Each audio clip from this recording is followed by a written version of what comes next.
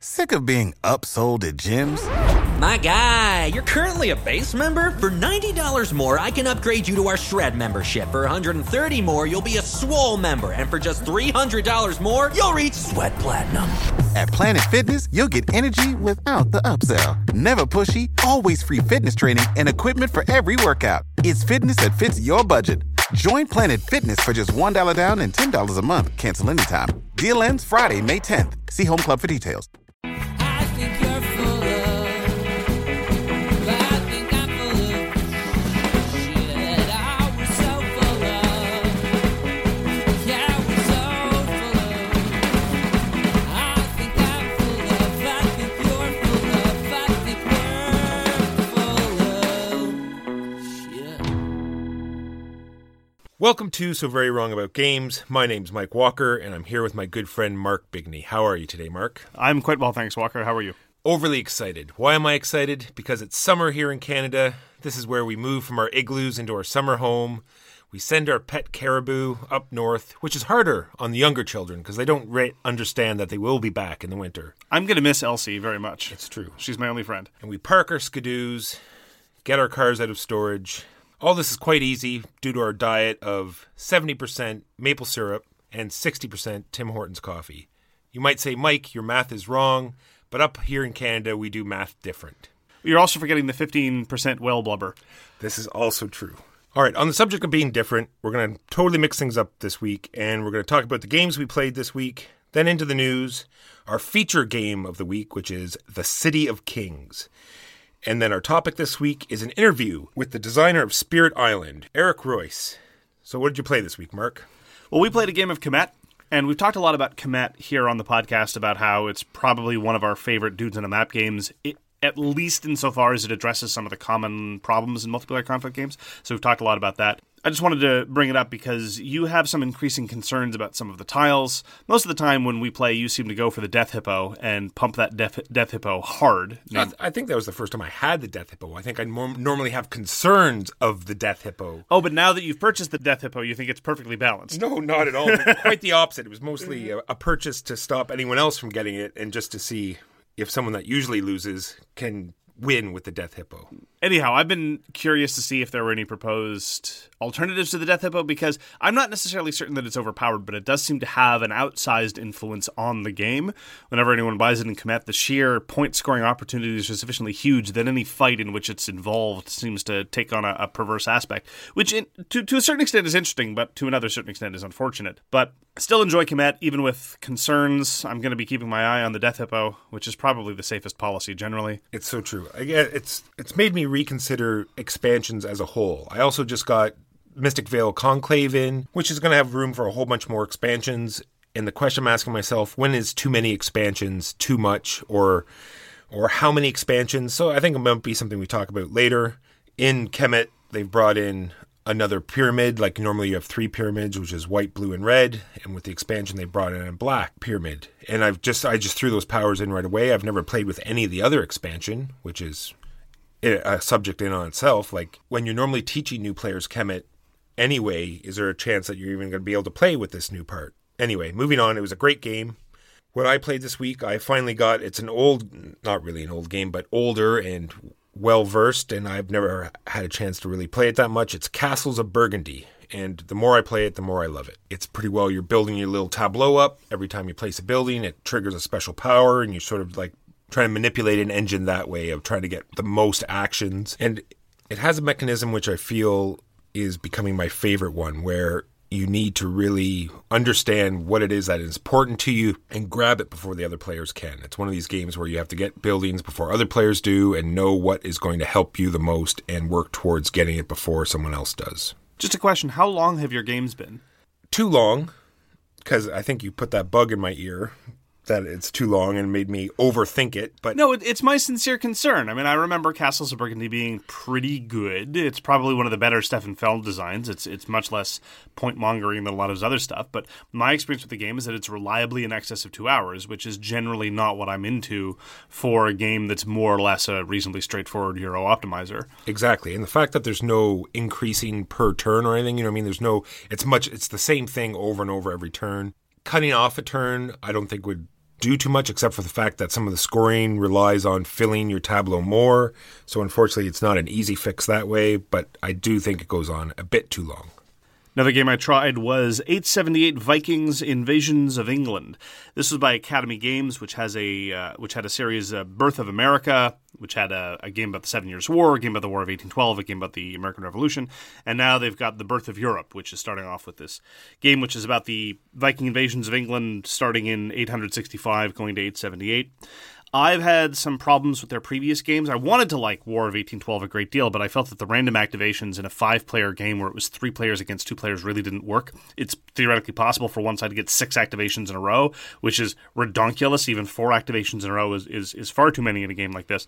But 878 is just a 4-player game, 2 players against 2 players, 2 Vikings against 2 English players. I thought it was fun. It was nice. It was relatively streamlined, relatively quick, relatively fast-moving. And the sides are asymmetric in a very straightforward way. It has a great dice system from all the other Birth of games, which I really like. Sides have different numbers of dice, and the dice have different results, so you get different notions of mass and quantity of troops.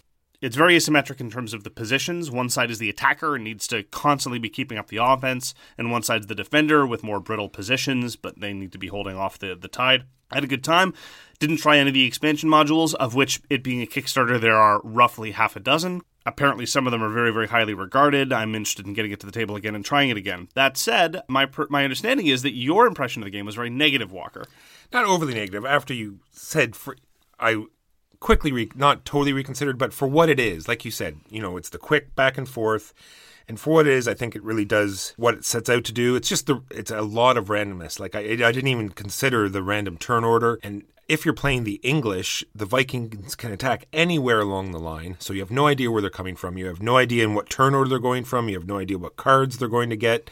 And then you're going to throw dice on top of that. It just doesn't seem that there's much planning out that you can do, in order to try to minimize the damage, because you have no idea where it's going to come from. But it's only one play, so I need to play it more to see if there's a way to litigate that randomness. I would be interested in hearing your impressions after you had a chance to play as the Vikings, and I would very much like to try to play as the English, because again, the sides are extremely asymmetric in terms of board position. Oh no, definitely. My views are totally from the English side. The Viking side, you can because you get to decide where you're attacking from, and you get to see I think it'd be a much different game for sure. I got to try the latest iteration of One Deck Dungeon. This is a standalone expansion called Forest of Shadows. I've talked about One Deck Dungeon before. One thing I want to stress about Forest of Shadows is that when I played One Deck Dungeon, it's light, it's quick, it's simple.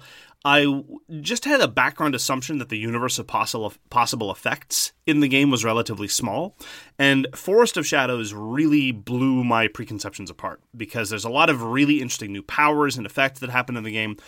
They're a little bit more gamerly than the base game, so I definitely encourage people to start with the base game. But if you think that the One Deck Dungeon system is limited or has small horizons, I would encourage you to take a look at least at some of the cards of Forest of Shadows, because they do some really interesting things. And I was very, very impressed at the design work in a system that I thought had, as I say, was relatively narrow. Chris Chesek, who is a personal friend of mine, full disclosure, has plans for the system. He's going to be doing other stuff. He's going to be locating it to other genres. I'm very much looking forward to that, because he's really demonstrated what this kind of framework can do, and so I'm looking forward to see the future. Last thing I want to talk about real quick and get your impressions on, Walker, is over the weekend we played a bunch of games of Warhammer Underworld Shadespire, because we played in a tournament. And I was somewhat concerned going in that 6 to 9 games of Shadespire back to back to back was going to get really tiresome, because generally speaking, even my favorite games, I don't necessarily want to play 2 games in a row. It's very rare that I'm interested in playing something in succession. I know a lot of people, after learning a game for the first time, they say, let's set up again and try it again.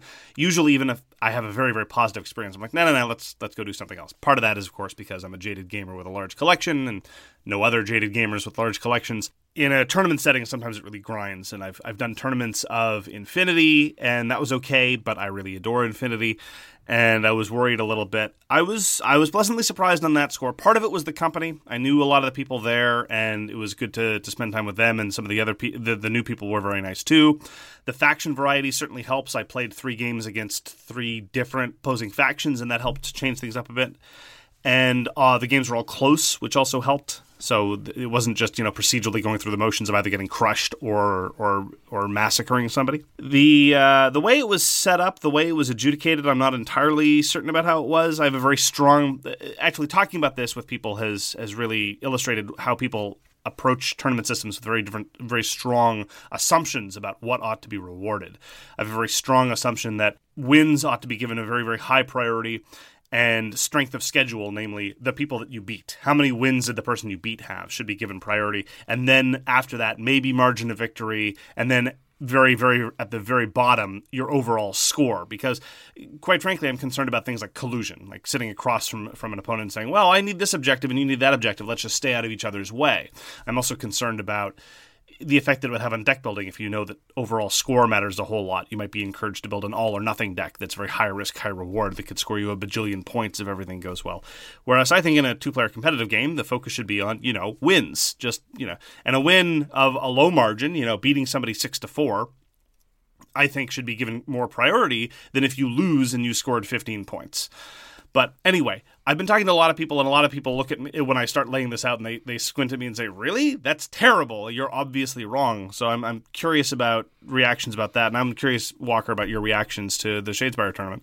Your system seems much more interesting than what had happened. I'm just glad I came out of it not falling back into the tournament mindset of being overly competitive and worrying about losing. And I really, like you said, the different armies and how people use cards differently and the combinations of cards. There were some new players there, and you could see, like the one guy I played, as soon as he made the click that it's not an actual miniature game, that's an actual card game, when he saw how a deck worked, where you just concentrate, you look at your hand and you play towards the strength of your hand as opposed to the strength of the figures. That, I'm pretty sure, I could be wrong, maybe that's not what Shadespire is, but I really feel that's the strength of Shadespire is the cards.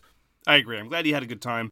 I'm going to be inquiring as to a little bit more detail about how the tournament is set up, not because I'm super competitive, but just because if I know that it's being adjudicated in a way that's going to make me play in a way that is less fun, I don't want any part of it. So the local store is going to be holding another tournament in a couple months, they said, and I'm just going to know on the outset what standards they're using. So maybe I'll participate again, maybe I won't. If I don't, I'll probably come by and help. True. Run the thing. That's why I want to run this through my head a couple times, because back when Games Workshop started the tournaments up, that's pretty well when everything went into storage. Like it would be easier to rhyme off the armies I didn't have for Fantasy than it would be to rhyme the ones I did have. And I had several 40k armies as well. But when the tournament scene started up, it was almost like a year after that, everything went into storage, and I haven't seen it since. We used to have a lot of fun playing it. We used to manipulate stuff, no magic or change this or change that, only use these. And I really feel for our group, and it wasn't just me and my group, it was almost in our entire group, like it changed my whole gaming night from a 40k miniature gaming night into a board game night, right? So it completely wiped out the Games Workshop product for our group. I'm interested to see if that happened to anyone else, and I'll put more thought of it and see if we can come up with a topic of, are tournaments a good idea or not? On to the news.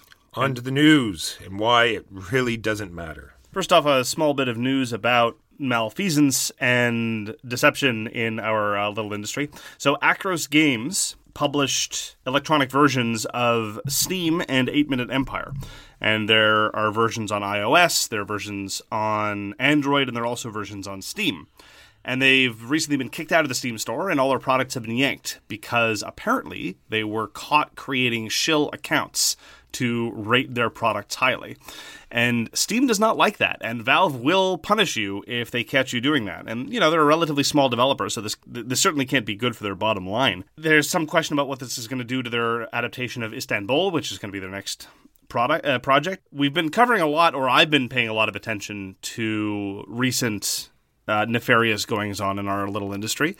And I find it very unfortunate that as we undergo the sort of growing pains, I'm wondering whether board games are kind of sort of going to undergo the kind of growth development that video games did about 10, 15, 20 years ago, or whether we're going to stay in our own little niche. Obviously, we're not going to be as big as video games, but the video game market kind of matured as its consumers did, whereas we still very much have the mindset of hobbyists running hobby businesses for other hobbyists. Asmodee's acquisitions notwithstanding. And I don't know where developments like Acros Games' malfeasance really falls into that, but it's certainly an interesting development, and I'm going to be paying attention to what happens going forward. My one and only news item is X-Wing 2nd Edition. And not the fact that my part of the news is not going to be the fact that X-Wing 2nd Edition is out, is the fact that I didn't realize that there's so many X-Wing players that have never played a Games Workshop product before and don't realize that this is how Mark has different views on it, I think, or different opinions. But I feel this is how a game keeps fresh and current and shows that it's being supported is by continually changing.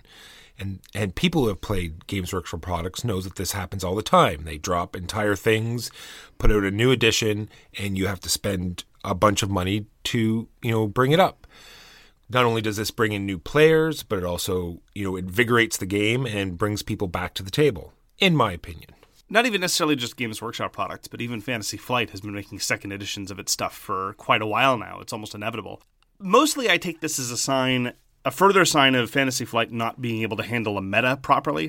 Competitive meta evolves as new things come in, and what was very strong might get reduced in strength just to keep things fair and fun for everyone involved. And normally in metas, what you can do is you can tweak things here and there. Maybe a corrected card here or there, maybe a slight alteration of how a skill works. Fantasy Flight, for whatever reason, certainly in terms of how it manages X-Wing, seems to just want to take a sledgehammer to things. They careen wildly from overpowered to useless and back again. And the one positive development in X-Wing 2nd Edition is at least now all the changes are going to be digital. They're not going to need to reissue new cards all the time, or at least in theory, at least until X-Wing 3rd Edition comes out or another fix pack needs to be released because they made something in cardboard that was horrendously broken. But now they're going to be able to issue modifications because it's all going to be done through an app in order to build your forces. And so some things will cost different point values on different ships because it's not just a card that you attach to a ship, it's a little thing you slot into your app. And so on the face of it, all the rules changes I've seen are for the good. I stopped playing X-Wing because I wasn't having a good time, because the way to do well in X-Wing is to prevent your opponent from being able to play. You either fly to their back arc and they're not able to shoot you, and you just constantly manipulate things that way, which is fine. It requires skill, but it wasn't to my taste. Or you constantly overload them with stress and negative status conditions so they're not able to do anything properly that way. That and the way attack dice and defense dice work, I don't like much at all. I think Armada is a far, far better game, not that I play that. So, look, the rules changes are all for the good. I don't like the way how they're rolling it out. If you're a reasonably omnivorous X-Wing player, you're going to have to drop $300 right off the top just to keep your things playable, which is a little ridiculous. I think they could have been a little bit more judicious with how they were updating things. I, again, will point to Infinity. Infinity is now an almost 15-year-old game. It's undergone 3 editions. And if you were an early adopter and started at the beginning, you will have paid $0 for any of these rules updates ever, through unit erratas, which have been minor, but sometimes significant, through rules changes, which have been very, very significant, for which they haven't charged you anything. The only thing you've ever given money for Infinity for, if you wanted to, was pretty books with fluff, which, again, purely optional, or pretty figures. Fantasy Flight, on the other hand, every time there's a rules update, you're going to have to pay for it. And even when they errated cards, and they would do this all the time, they never had any program whereby you could get errated cards from them. You were always expected to print them out, which is a little obnoxious and sometimes even incompatible with their own tournament scheme. So I've got no problem with the rules changes. I don't even really have any problem with rules updates. I just wish that Fantasy Flight, or indeed games with an evolving competitive meta generally, were a little more thoughtful on the outset about how to minimize the financial cost and transitional burdens for the players going forward. And just because Games Workshop does it worse doesn't mean it's okay for Fantasy Flight to do it this way. True, they didn't always do it worse. Recently, I've been thinking back, Games Workshop used to, like in their White Dwarf magazine or other ways, they'd print out their erratas or their changes to the rules. They'd print them out in the format of the rule book. So you'd actually cut them out and put them in the rule book. So it'd be a permanent change. And no company does that anymore. It's odd. Final bit of news. And this is going to be a rare shout out for a Kickstarter project. I normally don't do this, but a friend of the show, Trey Chambers, has a Kickstarter out for his game Imperial Spells in Steam with Level 99 Games. I'm a big fan of Level 99 Games. Trey Chambers is a great guy who listens to the podcast. So go ahead and check it out and see if it's a game for you, and consider dropping them some money if it looks like something up your alley. All right, on to the feature game, which this week is a game that is back on Kickstarter. It is The City of Kings. So it's had its first Kickstarter, and now it's on again. It has 9 days left as of we're recording this. So it's good to check it out. I've looked at the pledge levels, and they seem all very reasonable. So The City of Kings is from the pedigree of Euro adventure games. For a while, back before the heyday of cooperative or even competitive dungeon crawls, and we are in kind of a glut of games of this, and I, for one, have no complaints whatsoever. But for a while, all that you really had if you wanted an overland adventure game were maybe you could go back to the old days of Talisman and convince yourself that you were actually playing a game rather than going through some sort of torture activity. There were a couple of games like Prophecy, we talked about that, Vlaada Chvato's early spin on the system. Return of the Heroes, I know for Euroheads for a long time was pretty much all you had going for you. More recently, there have been some releases in this vein, like Legends of Andor, but by and large, the sort of Euro optimization overland adventure thing has kind of fallen by the wayside. And so to a certain extent, The City of Kings feels like a throwback to those days, and I don't mean that necessarily in a bad way. These are, as I say, basically optimization puzzles, and they're less combat-heavy than other games like Too Many Bones or Assault on Doomrock, which are mostly about fights, which again is fine, but they tend to minimize the overland adventure aspect. If there is a map, it's usually just a token representation of various between-fight activities. In terms of the balance of moving around the map and fighting, I would kind of liken it a tiny bit to Mage Knight in that, getting from place to place is a thing, and you have to go and recruit things and have to care about other kinds of resources.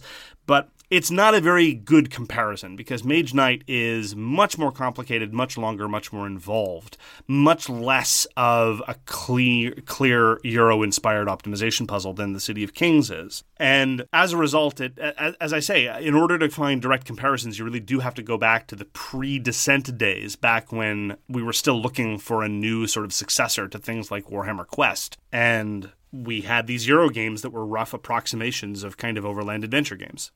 So what do we do in The City of Kings, Walker? So in The City of Kings, I can't help but to feel like it's like an anime. If people watch a lot of anime, it's like the super adventurer that comes back and has his own little retinue, and he's like super overpowered, and he has his own little gang, because that's what you are. You don't actually do anything. You're collecting the resources, but you don't have to do it yourself. You're sending out your little party, and you're like this overall commander. And unfortunately, you've lost the Great War, and now you've retreated back to the main city, and you're trying to defend it to the very last.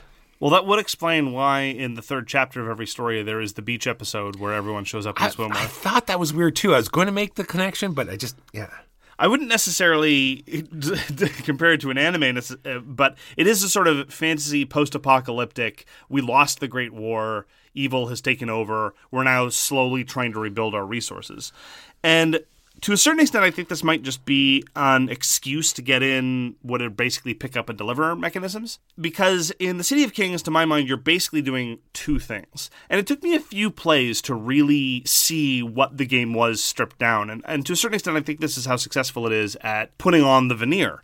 You are doing pick up and deliver stuff for acquiring resources and dragging it back home. More on that later. And you're killing stuff. Those are basically the two things you're doing over the course of the game. And both of them are very, very simple, very, very clean. And the fact that it still feels like a fantasy adventure, even though much of the time you're grubbing for a couple of scraps of wood or fish, is, I think, a testament to how well the entire product has come together. Because as a whole, as a cohesive whole, the fact that it is a cohesive whole is a minor miracle. The moment the scales fall from your eye and you focus on the individual little atomistic details, it's a wonder that it feels as much of an adventure game as it is. Does that make sense? It does. There's so many mechanisms in this game, but they all work so well. The only fiddly bits were sometimes during setup. Other than that, it ran very smoothly, and I really like how it all comes together for sure. Yeah, because the theme for me is a bit of a hit or miss.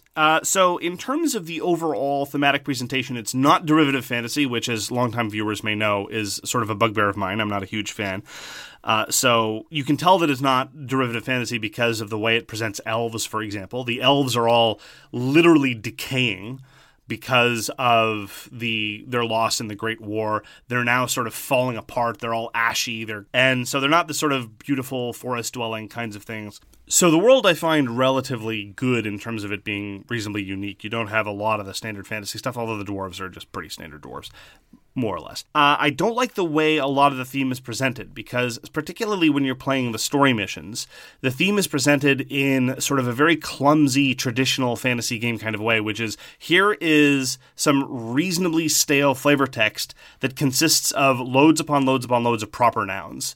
And if you don't know or particularly care about parsing out all these little proper nouns, it's just going to fly right over your head and kind of wash over you. It's kind of a shame, because some of the little details and some of the little bits are good. They're just not presented very well. It's presented terribly. I think the mechanism is fantastic, because you have a set of stories. They all interlink, even though they're presented terribly. But you don't have to change the map around. You have a set of tiles, and it moves you around these tiles, and it really makes a sense of this community, of this, this area that you're trying to protect that has some history and meaning. And I think they do a great job of bringing it all together that way. The monsters, I think, step up a little too hard at the end. We seem to be exactly perfectly on the cusp while we're going through the game, and then we hit the hard monster at the end, and it seems to be a little too hard of a hit up, if that's what you were trying to get at.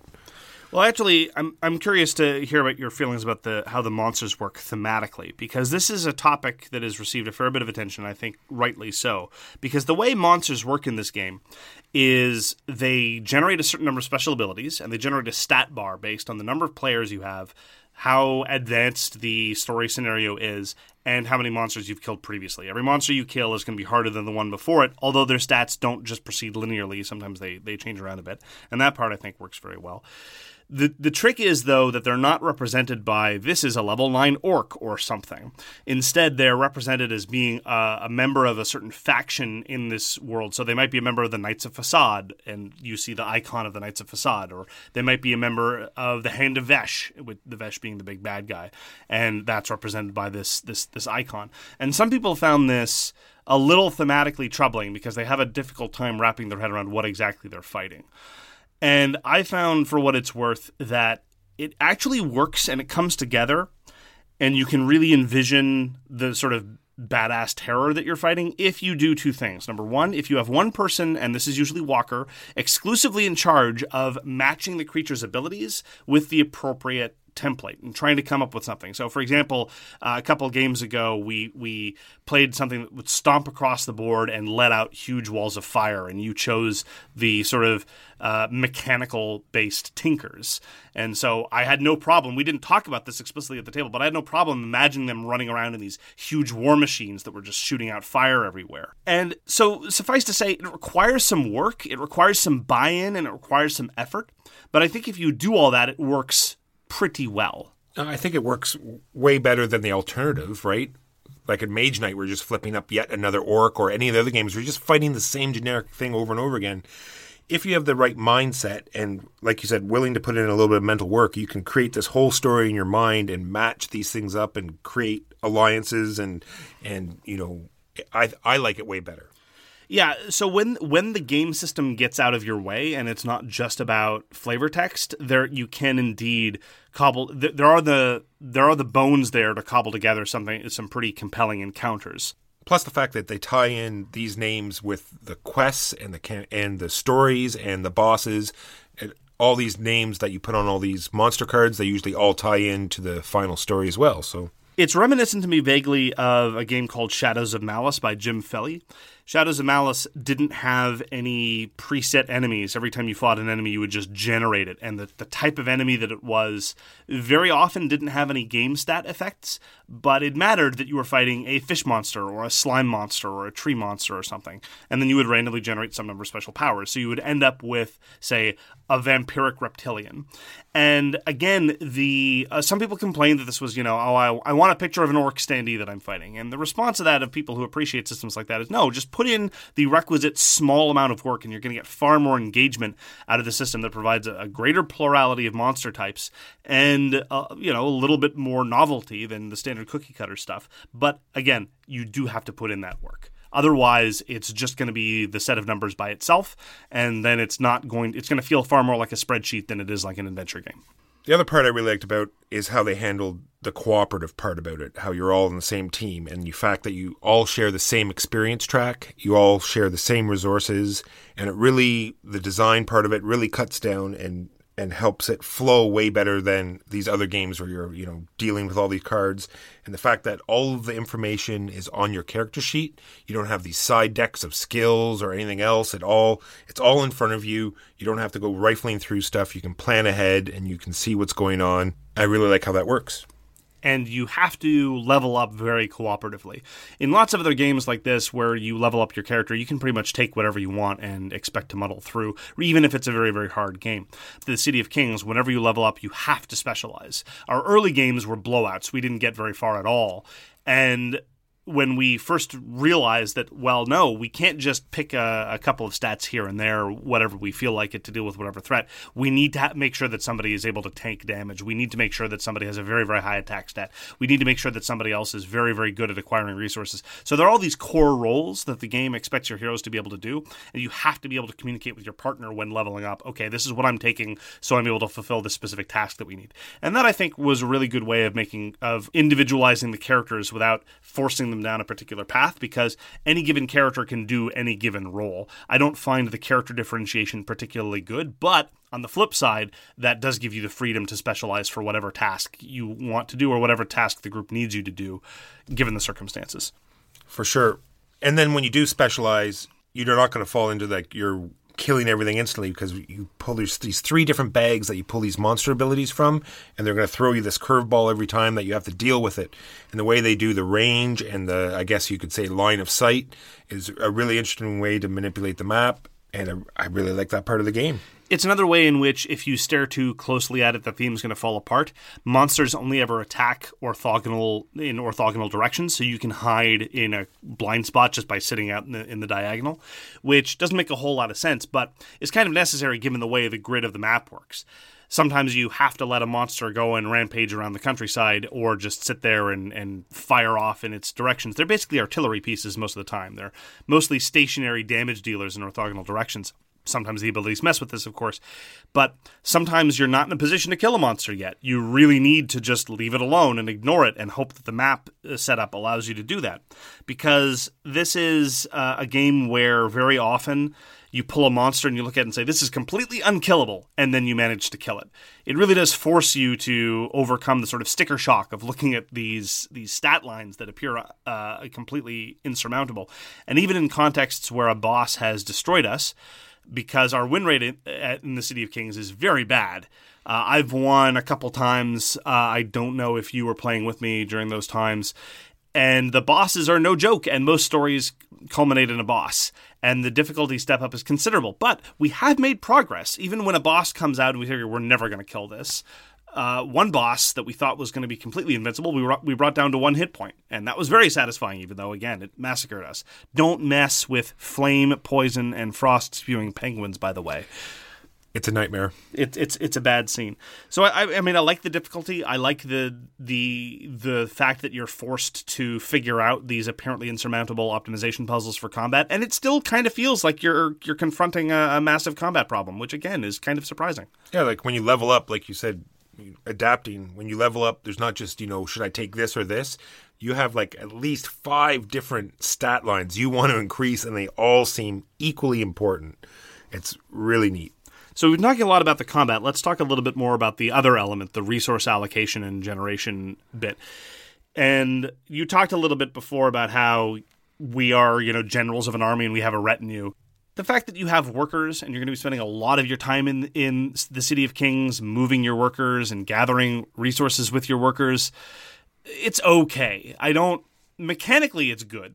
Thematically, I think it's passable. I don't think it's particularly compelling in an adventure narrative to be going out and getting a whole bunch of fish and then dragging it home. And it's also the case that the items that you do with fish are kind of absurd.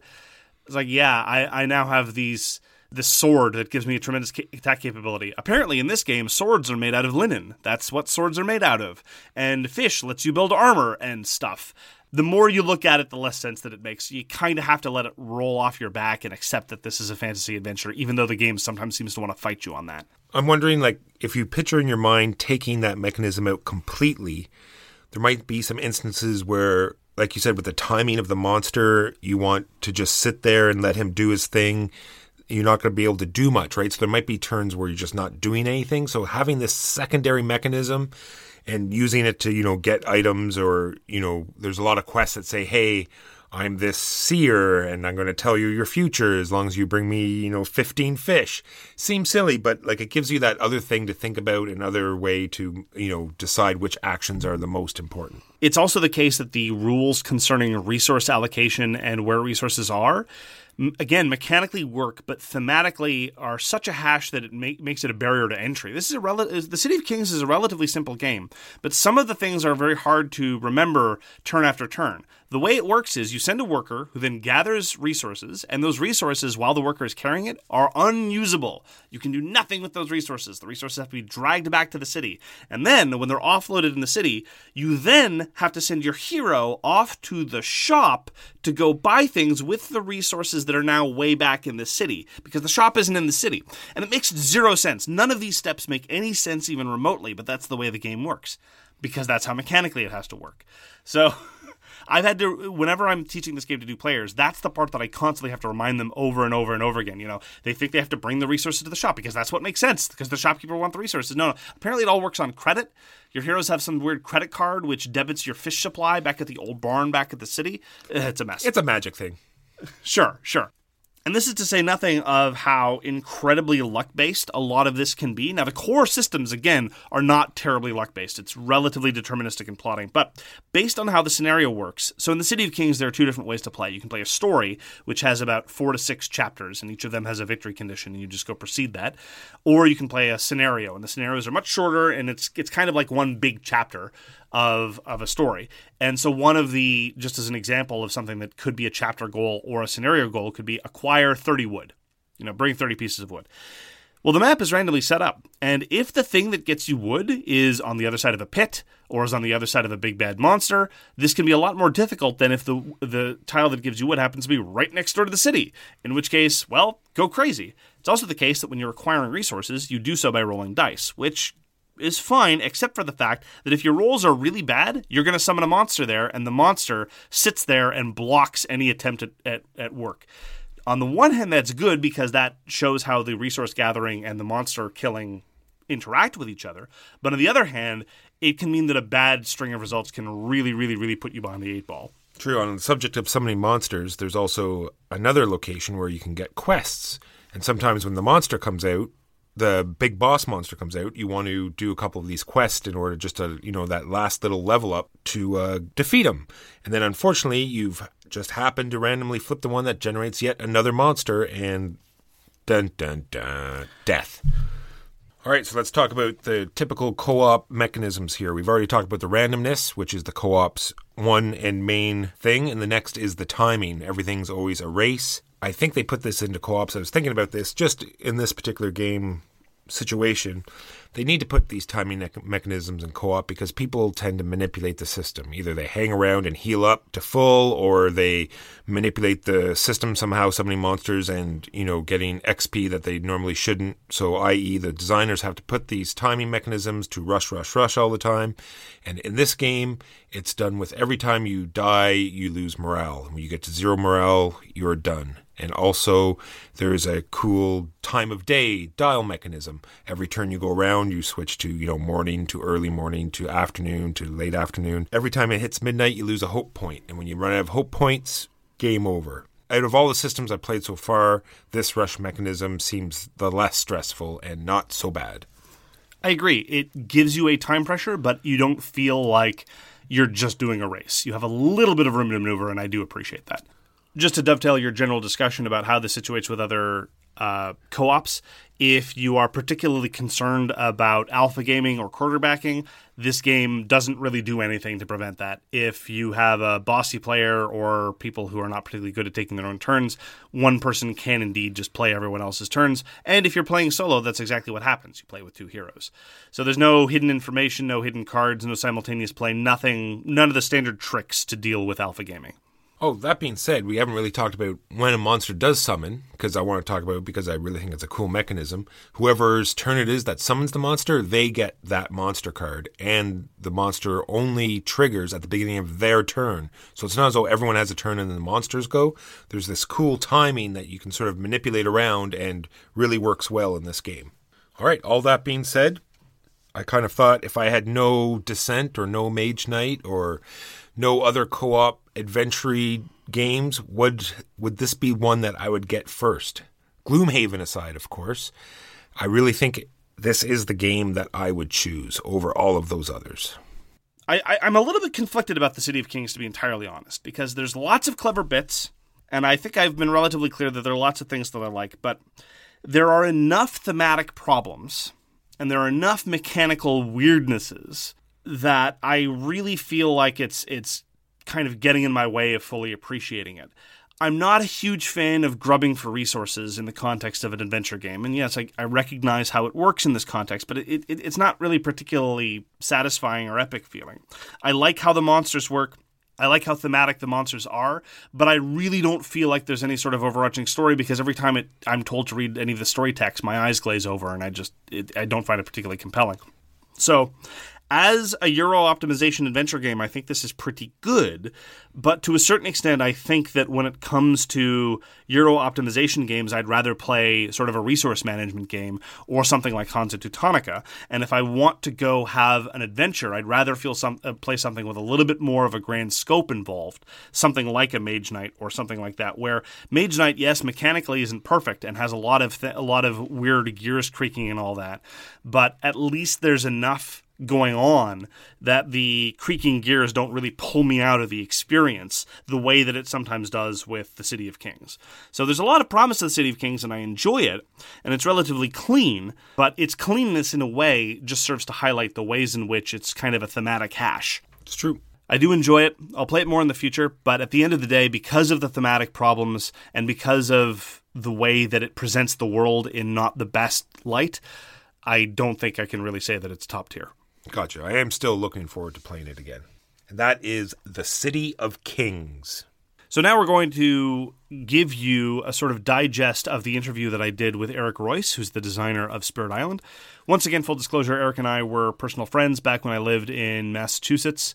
If there's demand, we'll possibly release the full, less edited interview and some other venue, but it doesn't really fit in our traditional episode format, so we'd have to think about how to do that. And I did cut out the bits where Eric told me where the bodies are buried, so you're not going to get to hear that at all. So with that in mind, we hope you enjoy the interview with Eric Royce. Eric, thanks very much for joining us. Oh, thanks for coming over. So just right off the top, why don't you introduce yourself and give our listeners your bona fides? My name is Eric Royce. I've designed a game called Spirit Island, which a few people have heard of. And I don't know, I've been playing games all my life. I've been designing games since before I can remember. My parents tell me about lovely little roll and move concoctions I made up when I was 5. And finally I get to sell them. Well, you're actually kind of... I wouldn't say bearing the lead, but Spirit Island is not your first or only published design, am I right? No, I have another title published called Fealty, which has been published through Osmati Games. It is a sort of lightly themed abstract positional territory control game. That and Spirit Island are my only two available for sale right now. We'll circle back to that in a minute, but let's talk about your more recent release. Sure. So how do you feel about Spirit Island's reception so far? I am immensely pleased. I made Spirit Island for a variety of reasons. And while I was developing it, I was always pretty sure that there would be other people who enjoyed it. But when I started work on it 7 years ago, I didn't have any idea if there would be much market for sort of heavier co-ops. So I was thinking, okay, maybe this will, maybe this will sell like 1,000 copies or something. But since then, not only has it become apparent that there are people who enjoy this, but I think that the number of people who play these sorts of games and have enjoy them enough that they want to seek out things which are a little more intricate has grown over the time. So. It's doing phenomenally well, and I'm incredibly happy. Are there any surprising elements of the reaction other than the success, which I think is well earned? But has there been anything in the market reaction or in consumer reactions that you found unexpected? I should briefly qualify my previous answer. The fact that some people were over the moon about it did not surprise me, because during playtesting, the high end of the positive reaction was extremely high, and it actually spread via word of mouth to the point where people I didn't know were asking to do print and play copies. Really? And if you can imagine trying to put together a print and play copy of Spirit Island, that shows some dedication. But the other thing which I found surprising is that the thing which caught me off guard was difficulty. The publisher and I both ran many, many tests at conventions with first-time players, with sort of hands-off. We're not advising them on like how to best fight off the invaders. And on that, we observed somewhere between like a 70 and an 80% win rate on first-time games. And then it got out into the wild, and one of the very early video reviews was by Tom Vassell and the Dice Tower. Never heard of him. Oh yeah, and Tom said that he really loved the game except for its crushing difficulty level, and I was like, really? Okay, Tom plays a lot of games. All right. And then other reports started coming in with a lot of people who just found it really, really hard, but also some who didn't. And after 3 to 6 months of, sort of talking to people about it and some navel gazing, as far as I can tell, the simple act, there's a little bit of a selection bias in that, like, people at conventions are likely to be people who play more board games. But even, people like Tom Vassell, who plays a bazillion board games, were getting stomped on. And it seems to be that the act of being taught in person gives you some sort of almost subliminal strategy advice. I see. And so people who were learning from the rulebook were having a harder time than those who were taught in person. Interesting. Starting the second printing, we put in some, like, do you want to make the game easier into the rulebook, which I had previously thought was not necessary. But some people have said they really appreciate it. So there you go. So, is there anything you'd change about the final product? You talked a little bit about the changes to second edition, but that was mostly driven by fan feedback. But with the final box in hands, is there anything you wish could have been done differently, or? I designed and developed this over the course of 5 to 6 years, and I'd hope that I've learned something over those 5 to 6 years. If I look at Spirit Island, I go, if I designed this today, would it be different? The answer is absolutely yes, because I have grown as a designer during that time. I don't know exactly how it would be different, because most of the areas which I'd mark are things where it's like, well, I'd investigate this this avenue, and see if it bore fruit. Like, what's one example of a drastic change which probably wouldn't pan out but might? The distinction between energy and card plays, for instance, is something which, once you internalize, is very easy, but first-time players occasionally will stumble over. And I've had some ideas like, I wonder if you could maybe combine those and lower the granularity into this sort of other system, but that loses you some strategy in terms of whether you're pushing on one or the other, and it totally changes how innate powers work and their power scaling. And so it wouldn't just be it's not an isolated change that'd say, the game would be better in its current incarnation with this change. It's if I were designing now, I'd go down that road and see if I could find an endpoint which was at least as good as the current one. And the answer might be no. Like, it might be, nope, the way that which this went was fine. But, it might be yes. So I'd poke down that avenue. And there's a bunch of little things like that, and where it's like, I've had this idea in the interim. I would investigate that and see if it went somewhere. There are, let's see, beyond that, I have, we're making, rulebook updates and wording updates and the very occasional piece of errata as we go through the different printings. I do have a little notes file, which I keep like, if we... if we ever get to do a second edition where we can sort of make more breaking changes, then here are some things I might do, which range the gamut from like, there's if I change the shape on the ocean slightly, then you can tessellate the boards in one additional way, which I hadn't originally considered. And there's one particular power where it's like, maybe that should be fire instead of plant. Everything from like the physicality of the components to like details on power cards, where it's like, it's even if I decide, yes, it's not worth changing in a simple reprint, but it's like, okay, yeah, I might. You can tinker with a game infinitely. Like, you can always just keep on tinkering forever. And, if you're good at what you do, some of those tinkerings will probably make the game better, just not very quickly. So, it's better to get an excellent game out there and ship it than to have an excellent +1 game, which never actually happens. Let me tease out one of those details. I think it's very telling that you would talk about changing the element on one of the power cards, because there are many, many, many, many power cards, and your attention to detail is such that you care about what the elements are on all of them. And I've seen you go through the process of that level of tinkering and that level of granularity. Why don't you, for our listeners who are unaware of this, because I was involved in it in a very peripheral way for a brief time, why don't you talk about your design process and the people that were helping you out with this? Sure, I can do that. It's been on my mind lately, for reasons I can't go into detail about, but I am doing work on an expansion, so the fact that power cards are on my mind should not be super surprising. So if I'm doing, let's say that I'm trying to do a batch of new minor power cards. There's a whole bunch of different constraints which they need to follow, and in addition to that, they should be fun. So I end up in this sort of, one of my testers compared it to this 5-dimensional packing puzzle, where I'm trying to come up with a set of minor powers in particular are tricky this way because they're core to the game. Like, every spirit is going to be accessing that deck. That deck needs to be balanced and tuned in along a variety of different axes.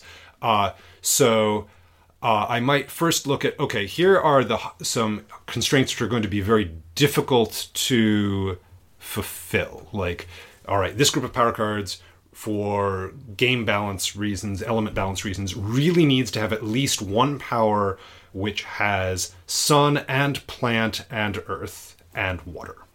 And it also needs this other one, which has these 3 elements and a very particular sort of effect associated with it. So those are the incredibly hard to work with things. So I'll design those first. Then I'll dump in the effects which I'm most enthusiastic about in terms of just raw interestingness, fun, thematic meat, all that kind of stuff. And I'll develop the elements and effects for those purely just 100% based on theme. And then I'll see, okay, how much space do I have left? And how is this set of cards skewed? Like, okay, all right, I have, 20 out of the 30 cards I'm working on. Hey, there's no defense here whatsoever. That's going to skew the minor power deck in certain ways. Are those ways bad? Sit down and think about that for a while. And once I've figured out where things need to go, then it's like, all right, now I have 9 cards in which I need these 8 elements to appear this many times each, these pairs of elements to appear this many times each. I can't use these trios of elements. I'd like to use this trio of elements. I'd like at least 3 defend cards, 1 blight removal, 2 of this, 5 of that. And sometimes those constraints end up being impractical, where it's like, I have 9 cards left, 7 of which need to have fire and 7 of which need to have water. Well, that means there's going to be an awful lot of fire-water pairings, and that's going to skew the deck. Okay, I need to back up and change what I already have. And so there's this iterative back-and-forth process which goes into coalescing a set of minor power cards. And is this all theory crafting? Is this before other playtesters and developers get their hands on it? Oh, yeah. It's on every iteration. So, first I'll do this, and then hand it off to playtesters and do development, and then it comes back like, this power card isn't fun, this one is broken, this one needs to be changed, this one doesn't feel thematic, and then anything which changes, some changes are fine, it's like, this does 2 fear instead of 1, okay, that's not a problem, but if it's like, this card really needs to be overhauled drastically, that may have ripple effects, and so I'll usually let things break for a while, like, okay, this card isn't working, but we're going to wait until we have, 7 or 8 other cards which aren't working so that I can revise them all at a go, because the revisions can play off of each other so that it still fulfills all the necessary constraints, and you don't end up with a minor power deck which has, 30 moon cards and 15 plant cards, and people playing plant-based spirits are just, out of luck. This is going to be a very specific question, but I'm very curious. Given the amount of pruning that I know went into this design, I could think of past changes, past versions, and past cards, and all the way from details to fundamental rule systems that now no longer exist. Was there one or some number of kill your darlings moments where you had to cut something that felt particularly like a deep cut that you felt sad to see go, even though you knew it had to? Oh, yeah. Let me just think of which one. I mean, it's been a couple of years since I finished design on the original Spirit Island, and then it was 5 years of design before that, so memory goes fuzzy in a couple of places. Well, here's one example which springs to mind off the top of my head, where actually the killing your darling ended up resulting in a better design all round.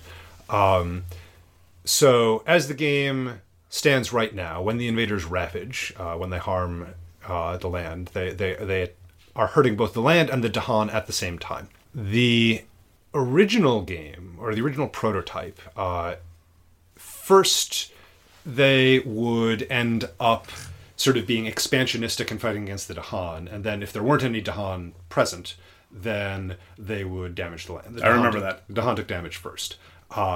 This functioned, but it resulted in a number of dynamics which were weird, both from a gameplay standpoint and from sort of a thematic standpoint. It resulted in the Dahan becoming ablative armor, which was not what I was looking for, and you ended up with boards which didn't blight, and then blighted all of a sudden just all over the place.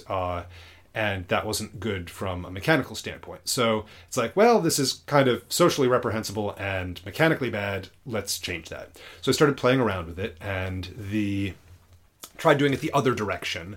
But that didn't always end up, that made counterattacking too easy if the land took damage first, because even just soaking up 2 damage, means that, okay, if there's a small invader force, which is fairly common in early game, then you have a Dahan there, the Dahan will survive, they counterattack, and everything became a little too easy.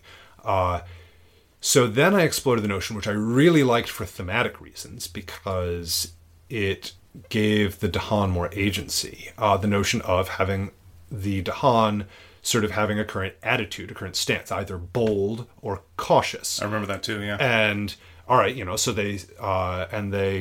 I tried them starting the game off in both ways.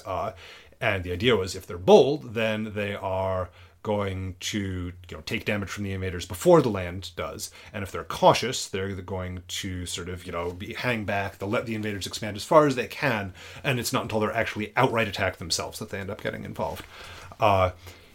And it added a sort of interesting switch. It was something which, it affected the sort of strategic play of the game across the island. It was interesting and engaging and one level too fiddly. Particularly for teaching, like experienced players who just had to internalize that one rules change. There was a card which flipped over, so you had a visual reminder of what the Dahan were currently feeling. And I liked that it brought their attitudes into the game, like had them on display, like here's how they feel about the current situation.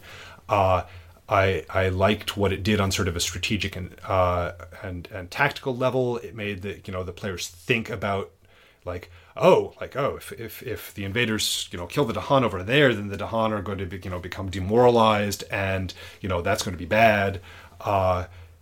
But it was just ultimately one thing too far, especially for first-time players. They're just like, what? No, too much, And it was on backing off from that and finally saying no. And to his credit, it was Christopher Bedell of Greater Than Games who said, I think this really needs to it's interesting, but I think it needs to go. And, that was sort of like the nail in the coffin. I've been sort of like, and he's like, no, I'm like, yeah, okay, you're right. But exploring afterwards, I resulted in the current solution of they're fighting both equally, which is, again, for first-time players, it's not as simple as A takes damage first or B takes damage first.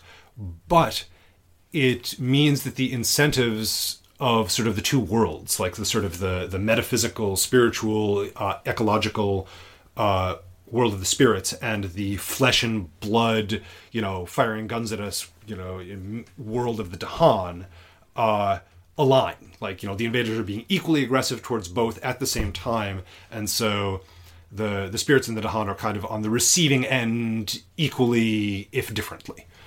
Which works very well from a thematic point of view, and also works really well from a mechanical point of view. So, huzzah, wins all around. I'm going to ask a rhetorical question, and you're Sure. just going to have to take it because it's my damn show.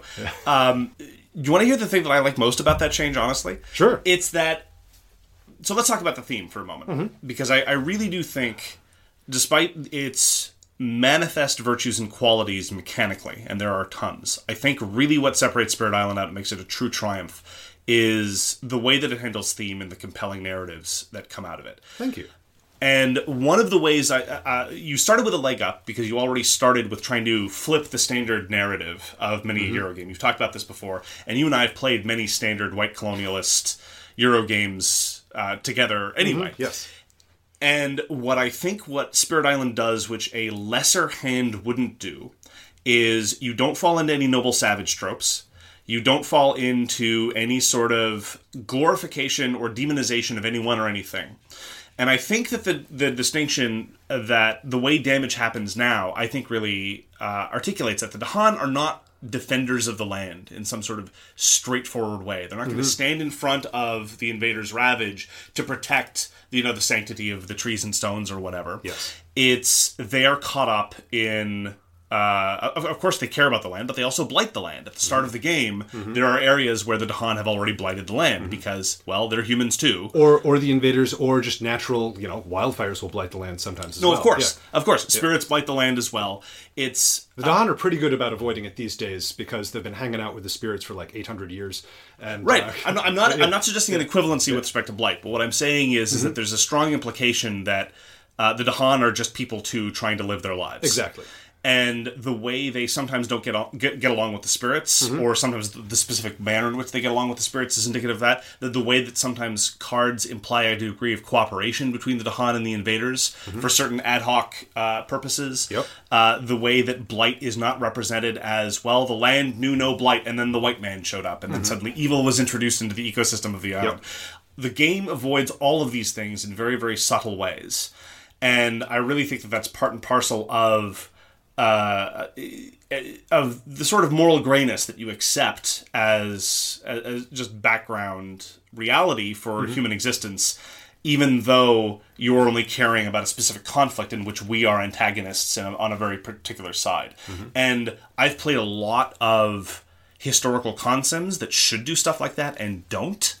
And so the fact that in what is very clearly from a more Euro pedigree co-op game that you're able to get that level of nuance, I think is a genuine triumph. Do you think I've mischaracterized some of your thematic trappings? Or am I just putting my own gloss on it? You've certainly, it's certainly something I've tried to do. How theme is something which a designer can pour in all the theme they want, but it is ultimately something that is read by the audience. So it is up to each individual person to decide sort of both how well and how the theme speaks to them. I don't think you've mischaracterized anything there. Perhaps only the Dahan will blight the land now, but only in times of great need. They have an idea of sort of what the land can take. They can always, they have over the centuries sort of socially come up with the social role of spirit speakers, somebody who actually is half crazy enough to want to go out and talk to all the spirits, because some of them are really dangerous, and has sort of the chops to be able to do so and come back alive and be able to facilitate communications. But because they have these, they can speak with their neighbors, and they may do local damage, but there's open lines of communication. So blight doesn't tend to happen the way that, the average person in our society doesn't tend to accidentally burn down half a town. Not to say it never happens, but right. If it does, it's regarded as a tragedy that should have been forestalled. Right. There is an event card in which Dahan add blight to the land. Yes. But that's because they're basically resorting to that through war. The spirits have a few powers which end up killing Dahan as a side effect. The Dahan have this okay, we're going to attack, which may kill spirits as a side effect. There's sort of that reciprocal nature. But other than that, no, I think you've got spot on what I was going for. And the Dahan did blight the land when they first showed up. Oh my goodness, yes. Like, they showed up with a slash and burn agriculture, their own animals, this, that, the other thing. The difference in arc between them and the invaders is that there were many fewer of them, and they didn't have more coming every year. And in their worldview, once they started seeing a whole bunch of weird stuff happening, one of the thoughts which occurred to them was, maybe the local spirits are angry at what we're doing. I wonder why that would be. And so they actually sort of tried to figure that out, which the invaders have been explicitly told by the Dahan, like, hey, the spirits are angry with you. You should stop doing this. And like, yes, I'm sure that's how you see it, pat, How quaint. Yeah, exactly. And, the invaders don't really believe in the spirits, or if they do, only in a more sort of Christian context. It's like... One assumes by terror level 4 they've gotten the picture. Oh, yes, absolutely. Yeah, no, it's there's one major power, Manifest Incarnation, which is basically just a spirit showing up and burning the fact that it is real into the minds of all who behold it. And, that does a lot of fear. So what can you tell us about the expansion? What can I tell you about the expansion? I'm having loads of fun working on it. There's a lot to work on. It will include new spirits. It will include at least one new adversary. Let's see. As I mentally review the list of other stuff, it will include other stuff. It is the plan. All of this is standard caveats, asterisks, etc. Like if it. The plan right now is that it will include support for 5 to 6 players. Not just for the sake of people who want to play with 5 to 6 players, I should note, but having extra island boards also means you can get more island variety. And there's, I'm experimenting with, maybe are there other things we could do. Having the extra components is nice. I don't know if you've run it in high-level France or England. Sometimes in 4-player games, you can end up being like, okay, well, we need to start using energy markers to show extra towns or explorers, and having the extra invader pieces avoids that, which is nice. But if it comes time to print and it's like, oh, the price of plastic figs just like increased by a factor of 10, then there'll be nothing they can do, and we'll have to say, okay. Well, you could print some multiplier tokens. Yeah, that's true. So 5 to 6 player support is planned. I am hoping to have new power cards, as you might have inferred by the fact that I was able to talk in minute detail about what I would do with a hypothetical set of minor power cards. So yeah, it's sort of, there'll be probably, a modest selection of new play options. There are 2 types of token which are printed on the playmat, which are not on the reverse. They're on the thematic island board. There's 2 token types which are on the playmat, which are not on the printed boards. Obviously, we have been playing around with both of those. It is up in the air whether either or will be included. I can confidently say that between 0 and 2 of those will be included. The aim of this expansion is not to overwhelm with new rules. The game does not need a whole lot of new rules. I think at the moment, there's like 1 new sort of like keyword effect, and between 0 and 2 new types of token. And beyond that, most of the things are either, clarifications, or, hey, here's how the scenario works, or...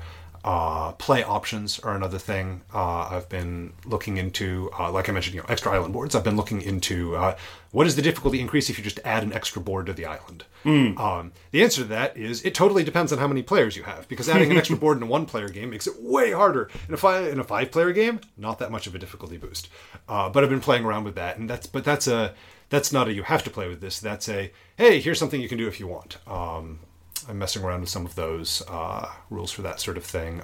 Rules for combining adversaries, so that you can play with like, all right, let's say that you really enjoy the basic effect of England where they build even if there's, nobody there, as long as there's some nearby buildings, but that you're not super jazzed about the high level effects for like, the like towns and cities get extra health. Being able to go, okay, we're going to play against level 3 England combined with, level 2 Brandenburg Prussia, is something we've been playing around with, and that has proved far more tractable than adding extra boards in terms of estimating difficulty on it.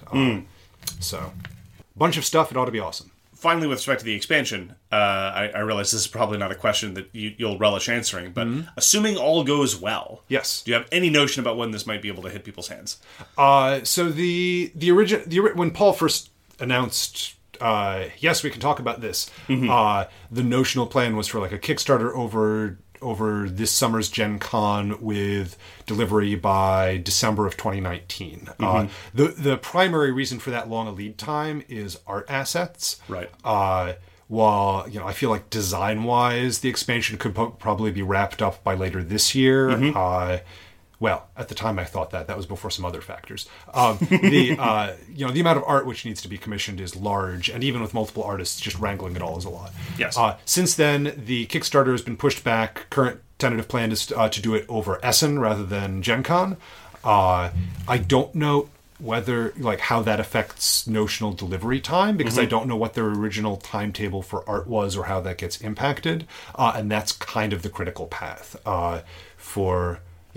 It's heavy on my mind at the moment because I'm currently in the middle of, in terms of what I'm working on the design of, I am currently hyper-focused on, what are the things in this expansion which require art? Let me work on those, and only those right now. Right. Well, everything else, I have a bunch of things which are sort of like, okay, this has been tested and needs iterations, but we can't do that right now because art is critical path. So, flogging on that.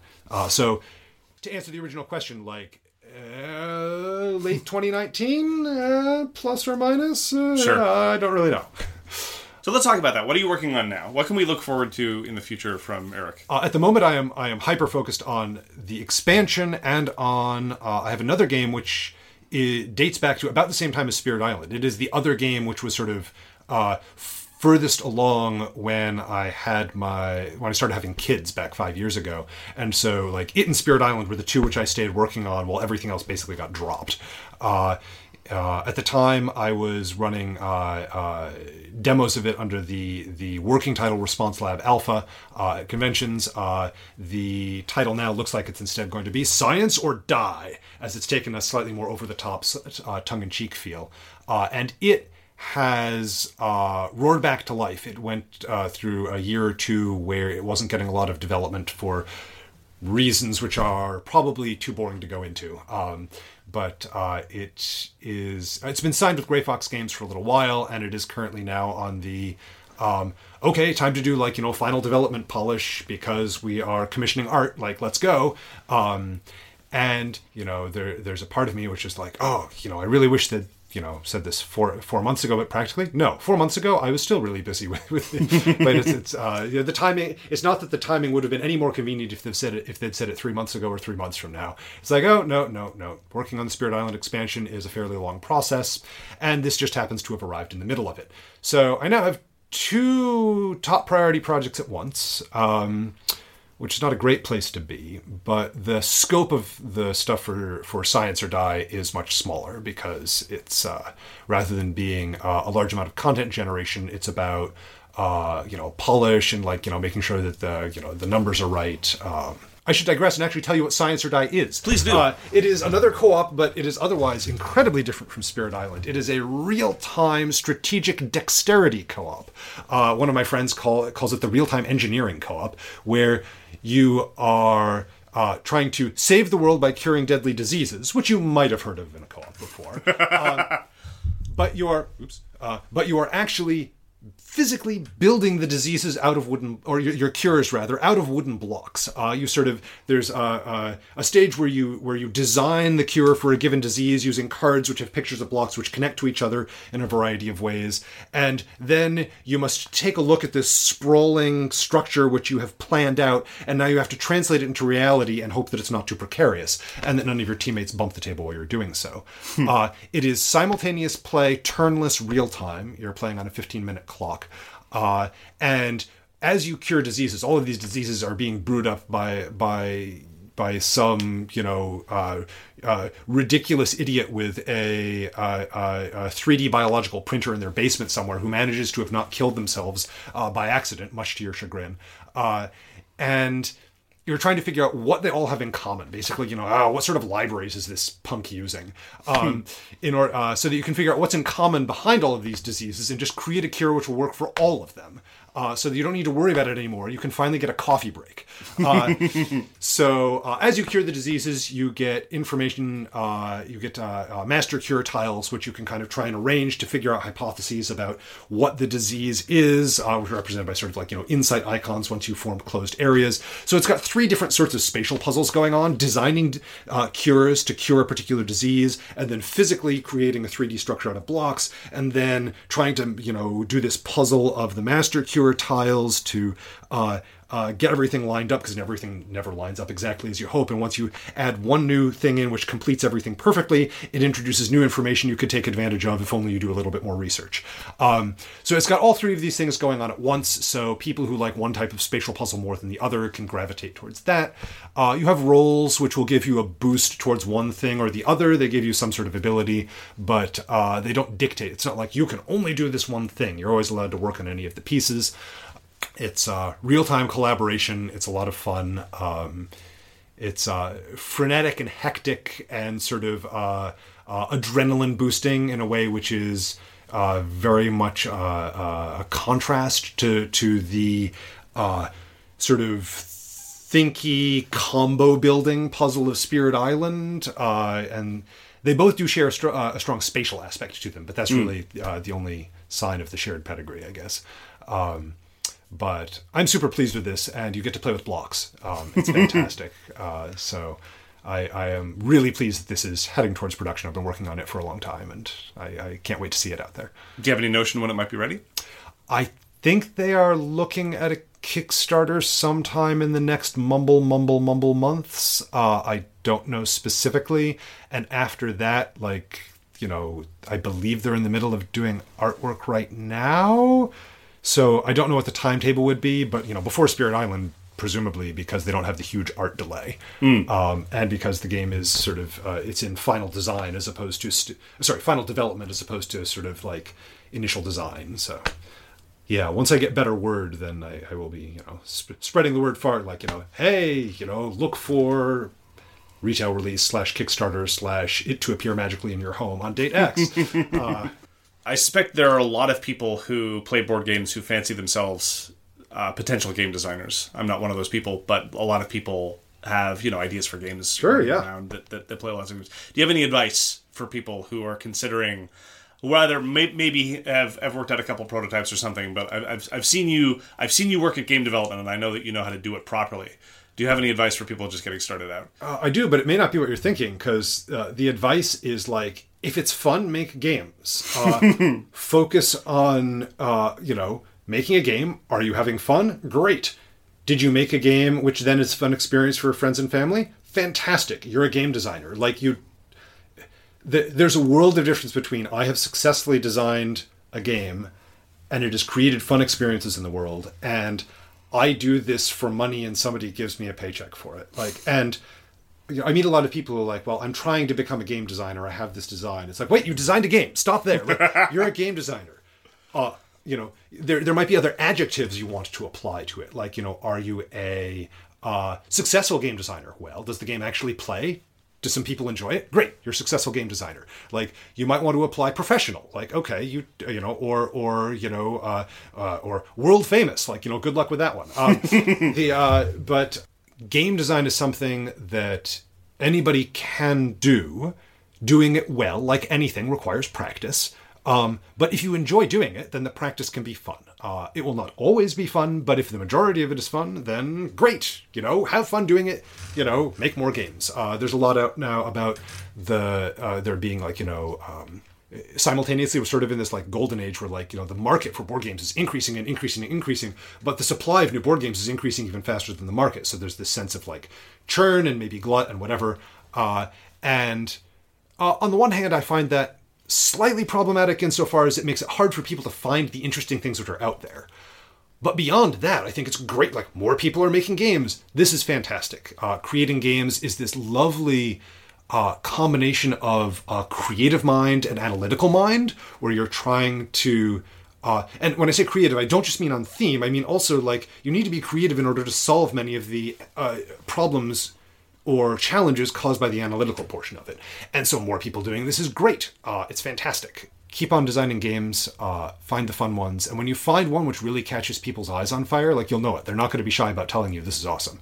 They're going to say, this is really fantastic. There's one of my older designs which I have back-burnered, but I know I'm going to get back to someday because people who playtested it 8 years ago keep poking me and saying, how about that game? When am I going to see it again? And it's like, okay, all right. Like, even though I look at it and I'm like, okay, that had some structural problems which really need to be addressed, they're not going to let me not get back to it. Thanks again for sitting down with me, Eric. I appreciate it a great deal. Yeah. And I look forward to future work. Thank you for constantly flattering me and saying such great things about. I mean, Spirit Island has been, more than nearly any other game I have, a labor of love. And so hearing people say how much they enjoy it is always a real boost. I love it. It's fantastic.